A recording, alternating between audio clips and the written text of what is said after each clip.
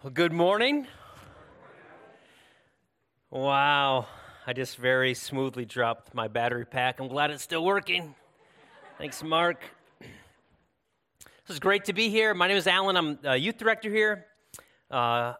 Serve as an elder as well. Going into my 11th year of being here. Yeah, praise God. Thank you. It's really been a joy to be a part of Chippewa Valley Bible Church and to just to be a part of this community. Really look forward to Sunday mornings being together with this church family. It's so important to us as believers. Something that I hope all of you have a joy of being here. I'm glad that you're here. This is so important in the life of the church, the life of us as believers, to gather together, to worship together, sing together, be in the Word together, pray together, fellowship. There's so many good conversations that are happening before and after services. And I pray that those are encouraging and full of godly wisdom as we do that. Today, October 2nd, is a significant day for our family in that our oldest daughter, Tirza, she turns 22 today. And she's doing an internship in Africa. We've talked about that a little bit and appreciate your prayers for that as she is learning the culture of Islam as well as learning Arabic. The language of Arabic, and just going really well. So appreciate your prayers. Continue to pray for her as it increasingly gets more challenging to be a part of that culture there and being separated from everything that she knows back here. And she has like a year left to go to be there, so it's going to be a long haul. So thank you for praying for her.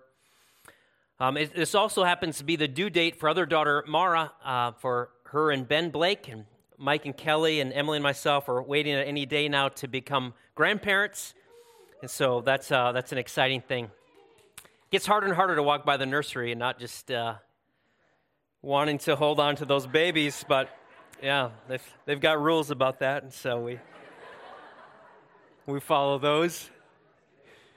But hey, I'm open to babysitting. I love it. Love kids, and it's a joy now to be thinking about grandparenting, and especially now with our grandchild, it's going to be pretty far away, so we won't be seeing them that often, so I might be, holding your child, all right? Just try to understand. We are in 1 Corinthians chapter 1, continuing, and the text for today is 18 to 25. Now, I want to start in 10. There's really kind of the whole first 5 chapters are kind of dealing with the disunity that this church was struggling with, and so there's a lot of ways. I mean, we are creative people. We can create disunity in a lot of ways, and the church in Corinth has given us some examples that we don't want, but that's what Paul is addressing here in this church, and so we're kind of picking off these one at a time. And I'm going to go back to 10 because there's a lot of overlap. Some things that really speak into this passage that we have today as well. So if you would stand, please, as we read God's Word. And 1 Corinthians chapter 1, verses 10 through 25. I appeal to you, brothers, by the name of our Lord Jesus Christ, that all of you agree, and that there be no divisions among you, but that you be united in the same mind and same judgment.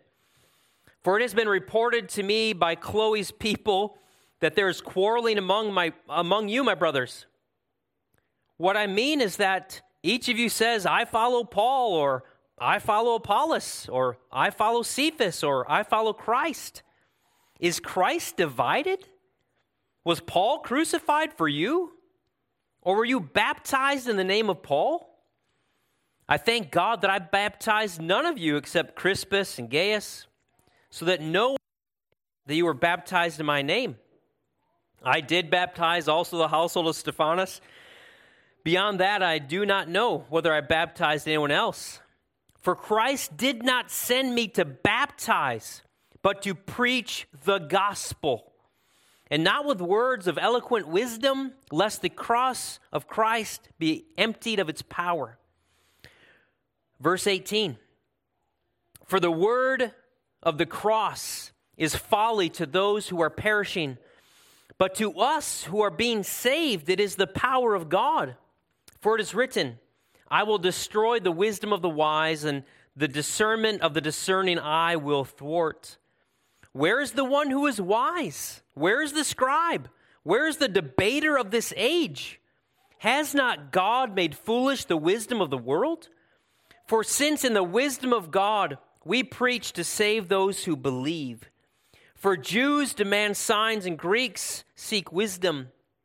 But we preach Christ crucified, a stumbling block to Jews and a folly to Gentiles. But to those who are called, both Jews and Greeks, Christ the power of God and the wisdom of God. For the foolishness of God is wiser than men, and the weakness of God is stronger than men. Holy Spirit, we need you. Help us, teach us, convict us. Amen.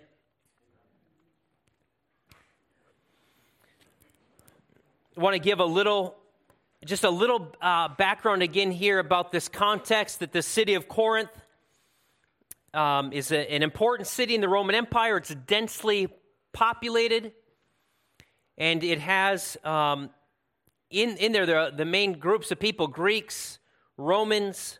There are Jews that are here, and in this culture, philosophy is a big thing. Like I've heard that there are up to 50 different schools of philosophy, and so people would debate, right? And so you might, as a Friday night, that might be something you go down to go do is listen to the philosophers, or go out into the city square, whatever they might be debating or talking about some aspect of culture, or some thought that they're expounding on. And then you might really enjoy listening to one of these philosophers. That's why Paul was critiquing them last week about, you're just saying you like Paul or you like Cephas because you like the way that they deliver the message. And so sometimes in these philosophical debates, it's not as much about the merit of the argument as it is about the way it's presented. And so there's a lot of different philosophical arguments, philosophical strategies and techniques, and this is something that, of course, then the church or the people of that culture became a part of who they were as well. And then all that stuff trickles down into the church. So I want you to think about, I think it's Acts 18. Paul goes to Corinth. He spends a year and a half there. As he preaches the gospel, people respond to it. A church gets started. And you got these different groups of people that are coming together. And you know, when you came to faith in Christ, right, especially as an adult, if you came to Christ, you know that you still had a lot of your old ways of doing things with you. That all just didn't stop existing. Old thoughts, old patterns, old ways of thinking, though those are dead to us now and they hold no power, we still at times revert back to them. And taking on Christ, it takes a long time. Though we're saved and set apart for God, becoming more and more obedient to Christ takes a while. It takes practice. It takes time. It takes this community thing. And so this church is only a couple years old. And so you have got all these different groups of people coming together to form this church, and you could appreciate that it might be kind of messy. And so as Paul is out on his visiting other towns, he's starting to kind of get reports back that, hey, Corinth is not looking too good. Okay, it's kind of messy there in Corinth. And so Paul is like, yeah, I'm gonna write him a letter. You know, this is pre-internet, so he's gonna write them a letter and try to correct some of the things that he is hearing. And of course, for us, as we read this, for us to think, hey, are there some ways myself that I am allowing the wisdom of the world to influence how I view Christ? Are there ways that our culture is influencing me to live for Jesus other than the message of the cross, that Jesus is crucified, he died for my sins, and my new life is in him? So we would do well to think about that for ourselves. And I was thinking about, in 5th grade, my friend Jason and I did a homework project, and I think this was this was really peak for me. I think this is the best project I ever did, actually. I think I kind of peaked academically in 5th grade.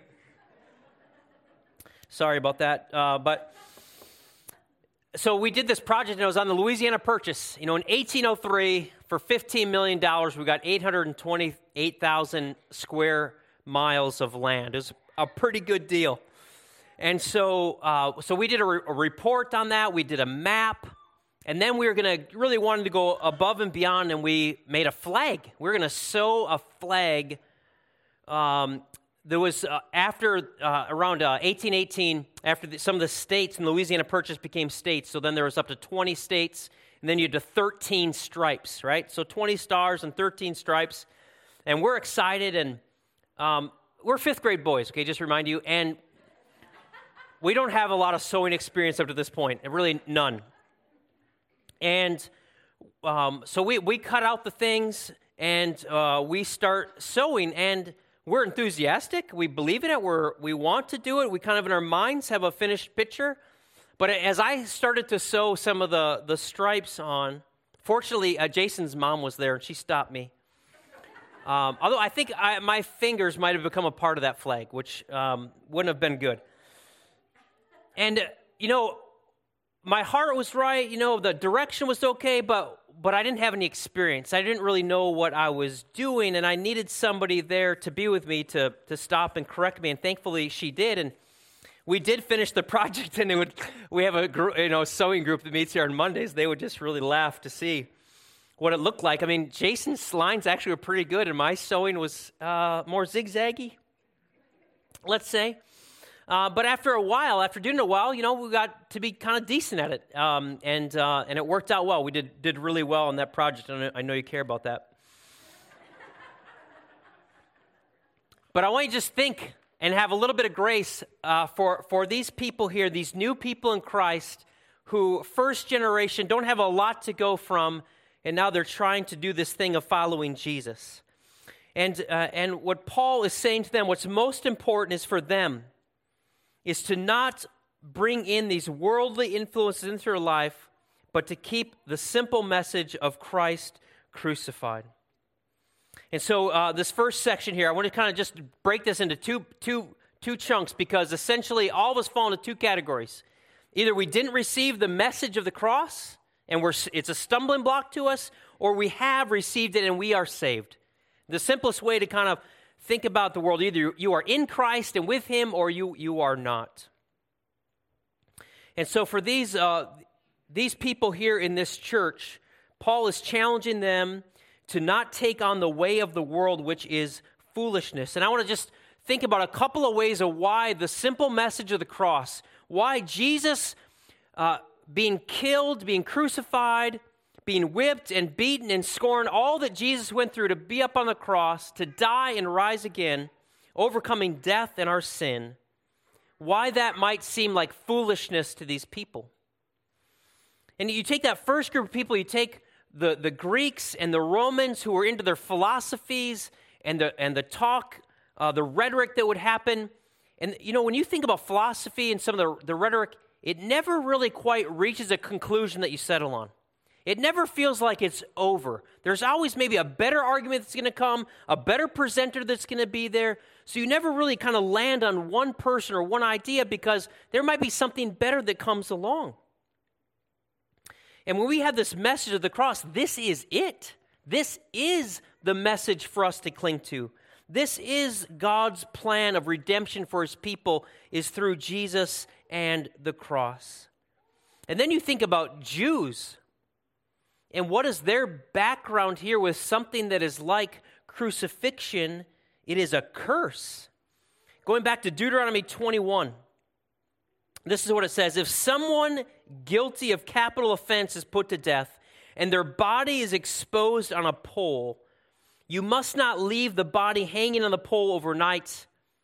Be sure to bury it that same day, because anyone who is hung on a pole is under God's curse.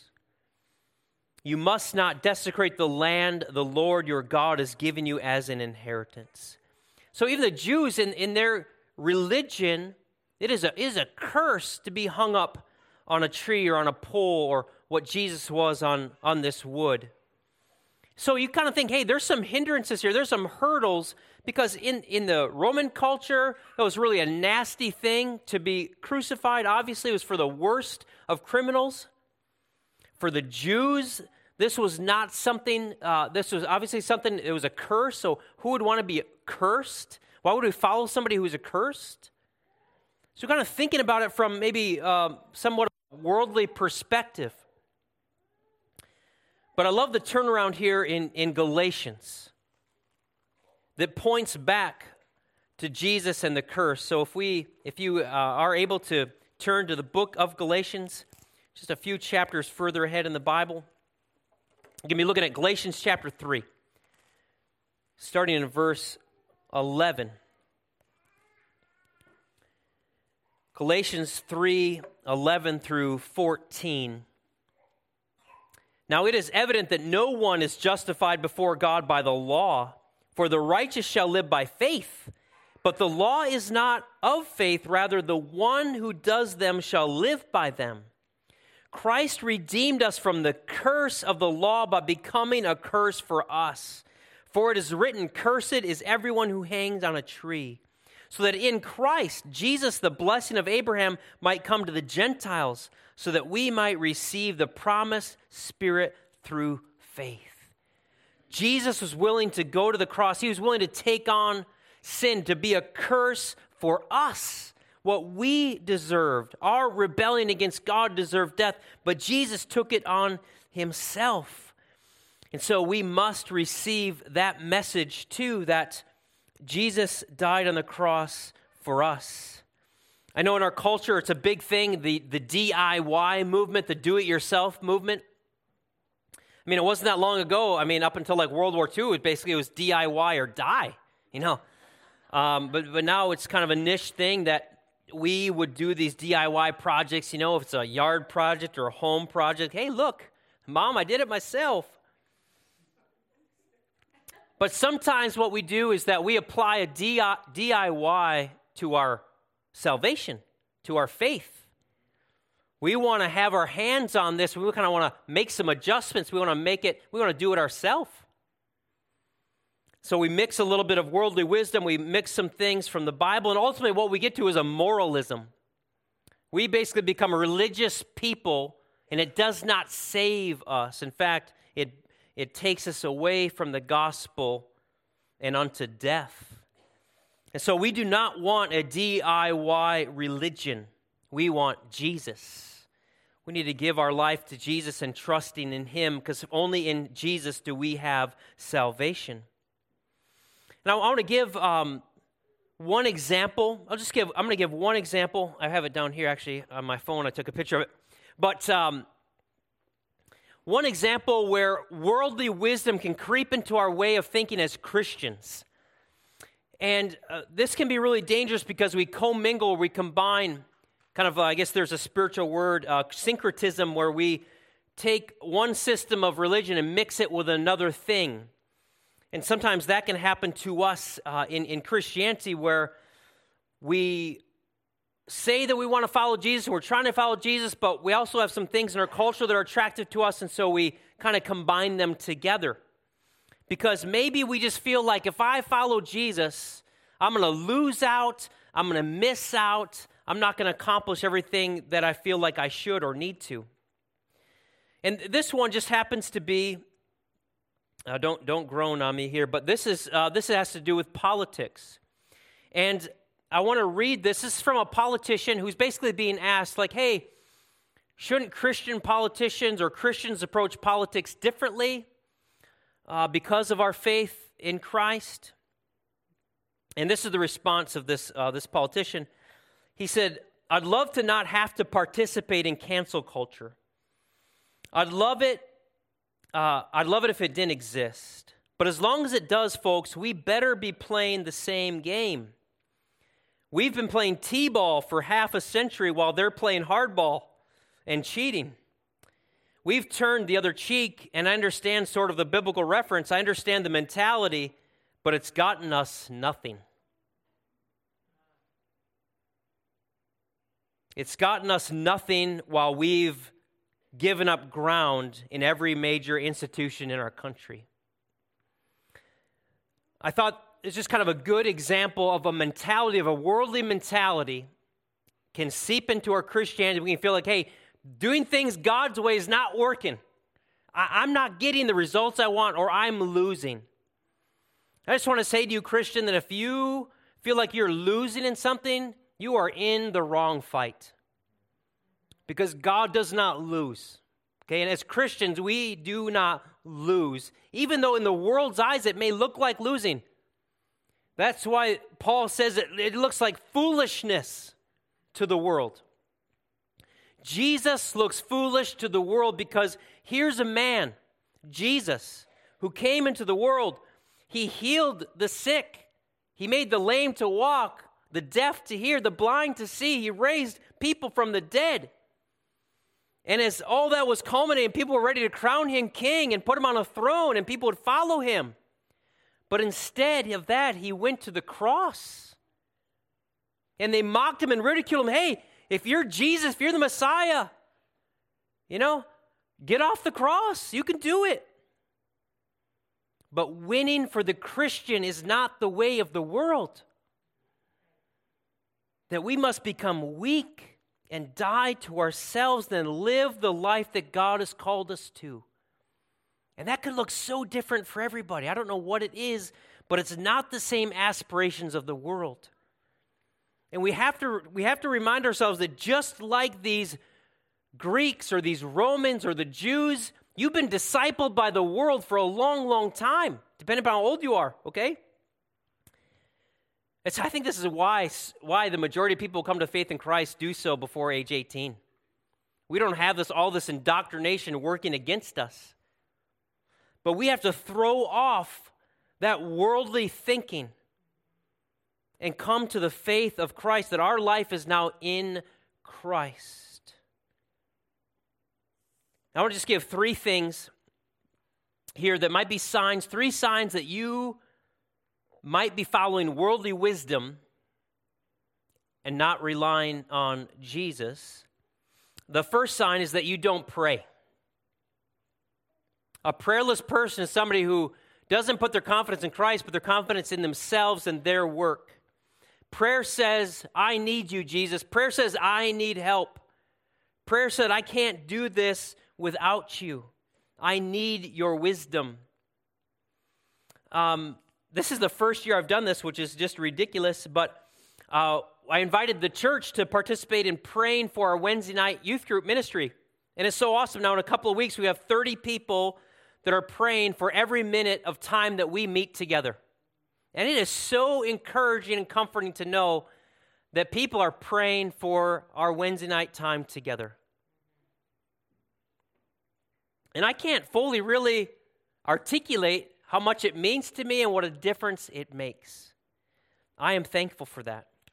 There's a quote I sent out to those people from Robert Murray M'Cheyne talking about prayer. Here's what he said: if I could hear Christ praying for me in the next room, I would not fear a million enemies.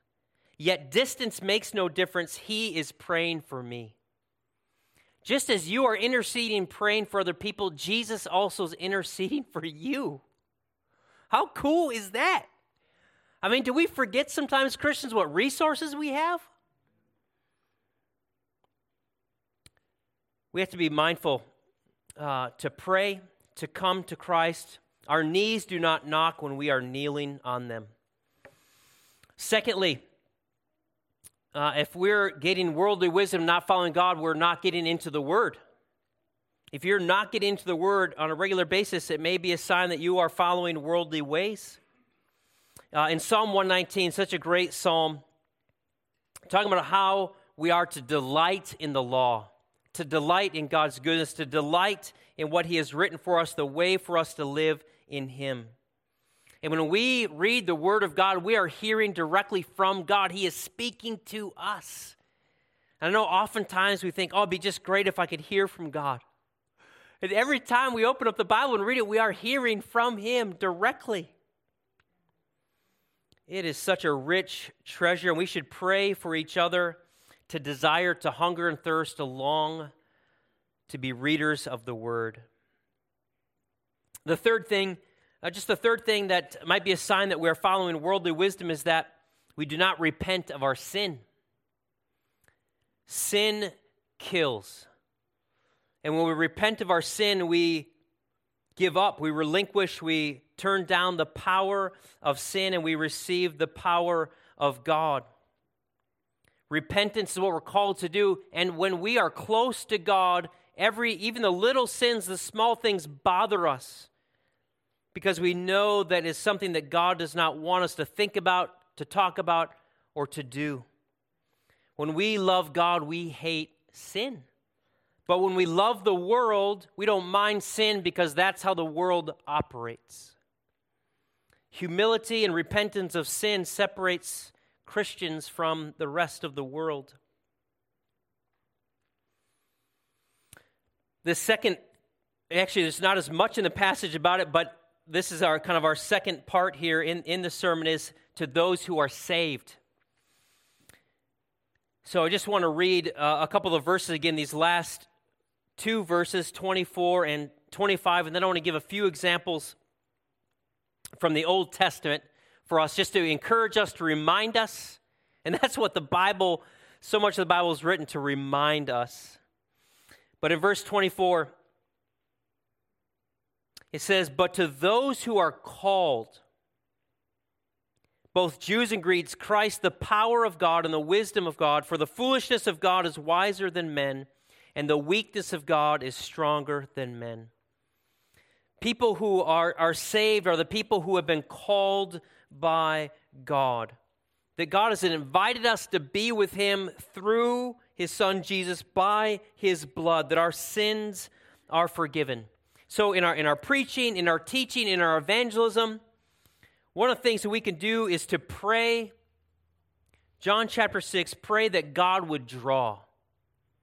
Because if God does not give a heart to somebody to receive Him, they will not see Him. They will be like these people where Jesus just becomes a stumbling block. And you know, in your conversations, maybe a coworker, a family member, a neighbor, you've tried to talk to them about Jesus or share your life with them, and they think you're ridiculous.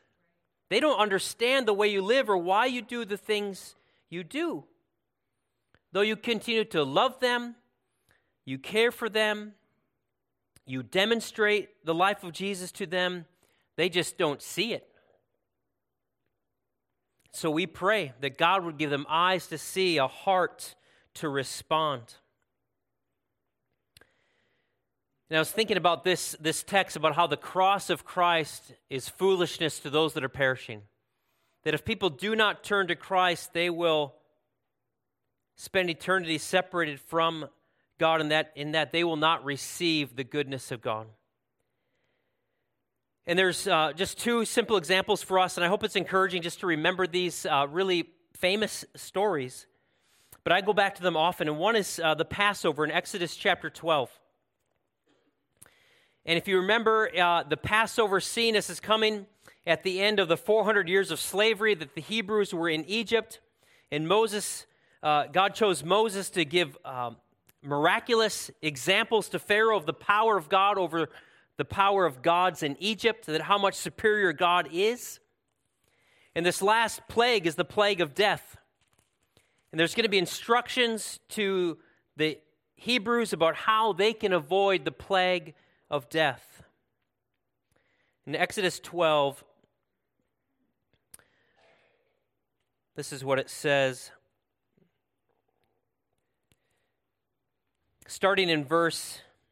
I'll just start in verse 1. "The Lord said to Moses and Aaron in the land of Egypt, 'This month shall be for you the beginning of the months. It shall be the first month of the year for you. Tell all the congregation, all the people of Israel, that on the 10th day of the month every man shall take a lamb according to their father's house, a lamb for the household. And if the household is too small for a lamb, then he and his nearest neighbor shall take according to the number of persons, according to what you can eat. And you shall make your count for the lamb. Your lamb should be without blemish, a male, a year old, and you may take it from the sheep or from the goats.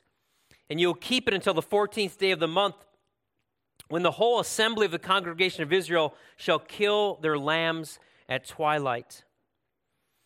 Then they shall take some blood and put it on the doorpost and the lintel of the houses in which they eat. Now this sounds crazy, right? Like this is the plan. This is how you're going to avoid having your oldest son die in your home, is by putting blood on your doorframe. But yet, in a simple act of obedience, you can avoid death, right? A simple act of obedience, you can avoid death. And isn't this the central message of Christianity? That by the blood of the Lamb we are saved. They shall eat the flesh that night, roasted on the fire with unleavened bread and bitter herbs. They shall eat it. Do not eat any of it raw or boiled in water, but roasted, its head and its legs and its inner parts. And you shall let none of it remain until the morning. And then verse 11, in this manner you shall eat it, with your belt fastened, your sandals on your feet, and your staff in your hand, and you shall eat it in haste. It is the Lord's Passover. For I will pass through the land of Egypt that night, and I will strike all firstborn in the land of Egypt, both man and beast, and on all the gods of Egypt I will execute judgments. I am the Lord. But the blood shall be a sign for you on the houses where you are. And when I see the blood, I will pass over you, and no plague will befall or destroy you when I strike the land of Egypt. Christians, know that when you walk in faith to God, when you put your faith in God through Jesus Christ, that you are protected, that He is with you, that you can trust that whatever is happening in your life is for your good. Even in the worldly eyes, it may seem terrible, may seem like you're losing, may seem like, things are falling apart. But sometimes the best things in our life happen when they're falling apart. When we get to the end of our rope, it's a good thing, because then we grab onto Christ even tighter. I'm going to ask the worship team to come up. We're going to get to close with a song. But I also want to remind you of the story of David and Goliath, because this is one, I think this is so good for us to remember how crazy of a scene it was to have this huge battle between the Israelites and the Philistines, and they agreed just to send out instead of having this big battle, everybody, we're going to send out your best warrior, and we'll just settle it one-on-one. And whoever wins that battle wins the war. And of course, the Philistines have this ginormous man named Goliath, who is huge, and the Israelites have nobody like that. They have no one like that. They are not willing to send anybody out, because it looks like basically suicide to go out and fight Goliath. But what they don't realize, or what they don't seem to depend on or recall on, is that God has promised them victory. If they will step into it, if they will in an act of faith go out and fight Goliath, that God will give them victory. Not in a human way, not in their strength, not in their savviness, not in their cleverness. For me, I'd be looking up a YouTube video, how to defeat a Goliath. So then here comes David. This boy. He's coming to bring some cheese and milk to the warriors. And he hears the shouting. He hears Goliath taunting God. He's like, what's going on? Why is this guy out here taunting us? Why aren't we responding to it? Why aren't we going down to fight him? And they're like, hey, we're scared. We can't beat him. And then they, of course, they try to do the worldly things. They try to give him the helmet and their armor. And David's like, no. No, I'm going to go down with what's comfortable to me. I'm going to go down with what I know, because God is with me, and I'm going to have this victory because God has promised it. And in faith, he goes down and faces Goliath. And so for us Christians, forget about the worldly circumstances, the worldly things that you might think about how to solve problems. And get on your knees and come to Jesus and ask him for help. Come to him. He will be with you. He will give you what you need for the circumstances you are in. Let's pray. Father, we thank you for this day to be together. I thank you so much for this church, for this family, to be together, to remind each other, to encourage one another, to sing together. Lord, I know I'm not alone, but it's even more of a reality when I gather on Sunday morning to see these people together, know that we are in this together. We are contending for the faith together, praying for each other, singing together. And God, I pray as we leave this place today that we'll be just filled with hope, with gratitude of the reminders of who you are. That what we have in you is about you, Jesus. It's your power, your glory, your goodness. And you've called us in to be a part of that family to enjoy it with you. Lord, we pray against anything that's a distraction to us. We pray if there's any worldly way in us, that you would convict us of it. We'd be faithful to repent and to receive more of you. We ask in your name, Jesus. Amen.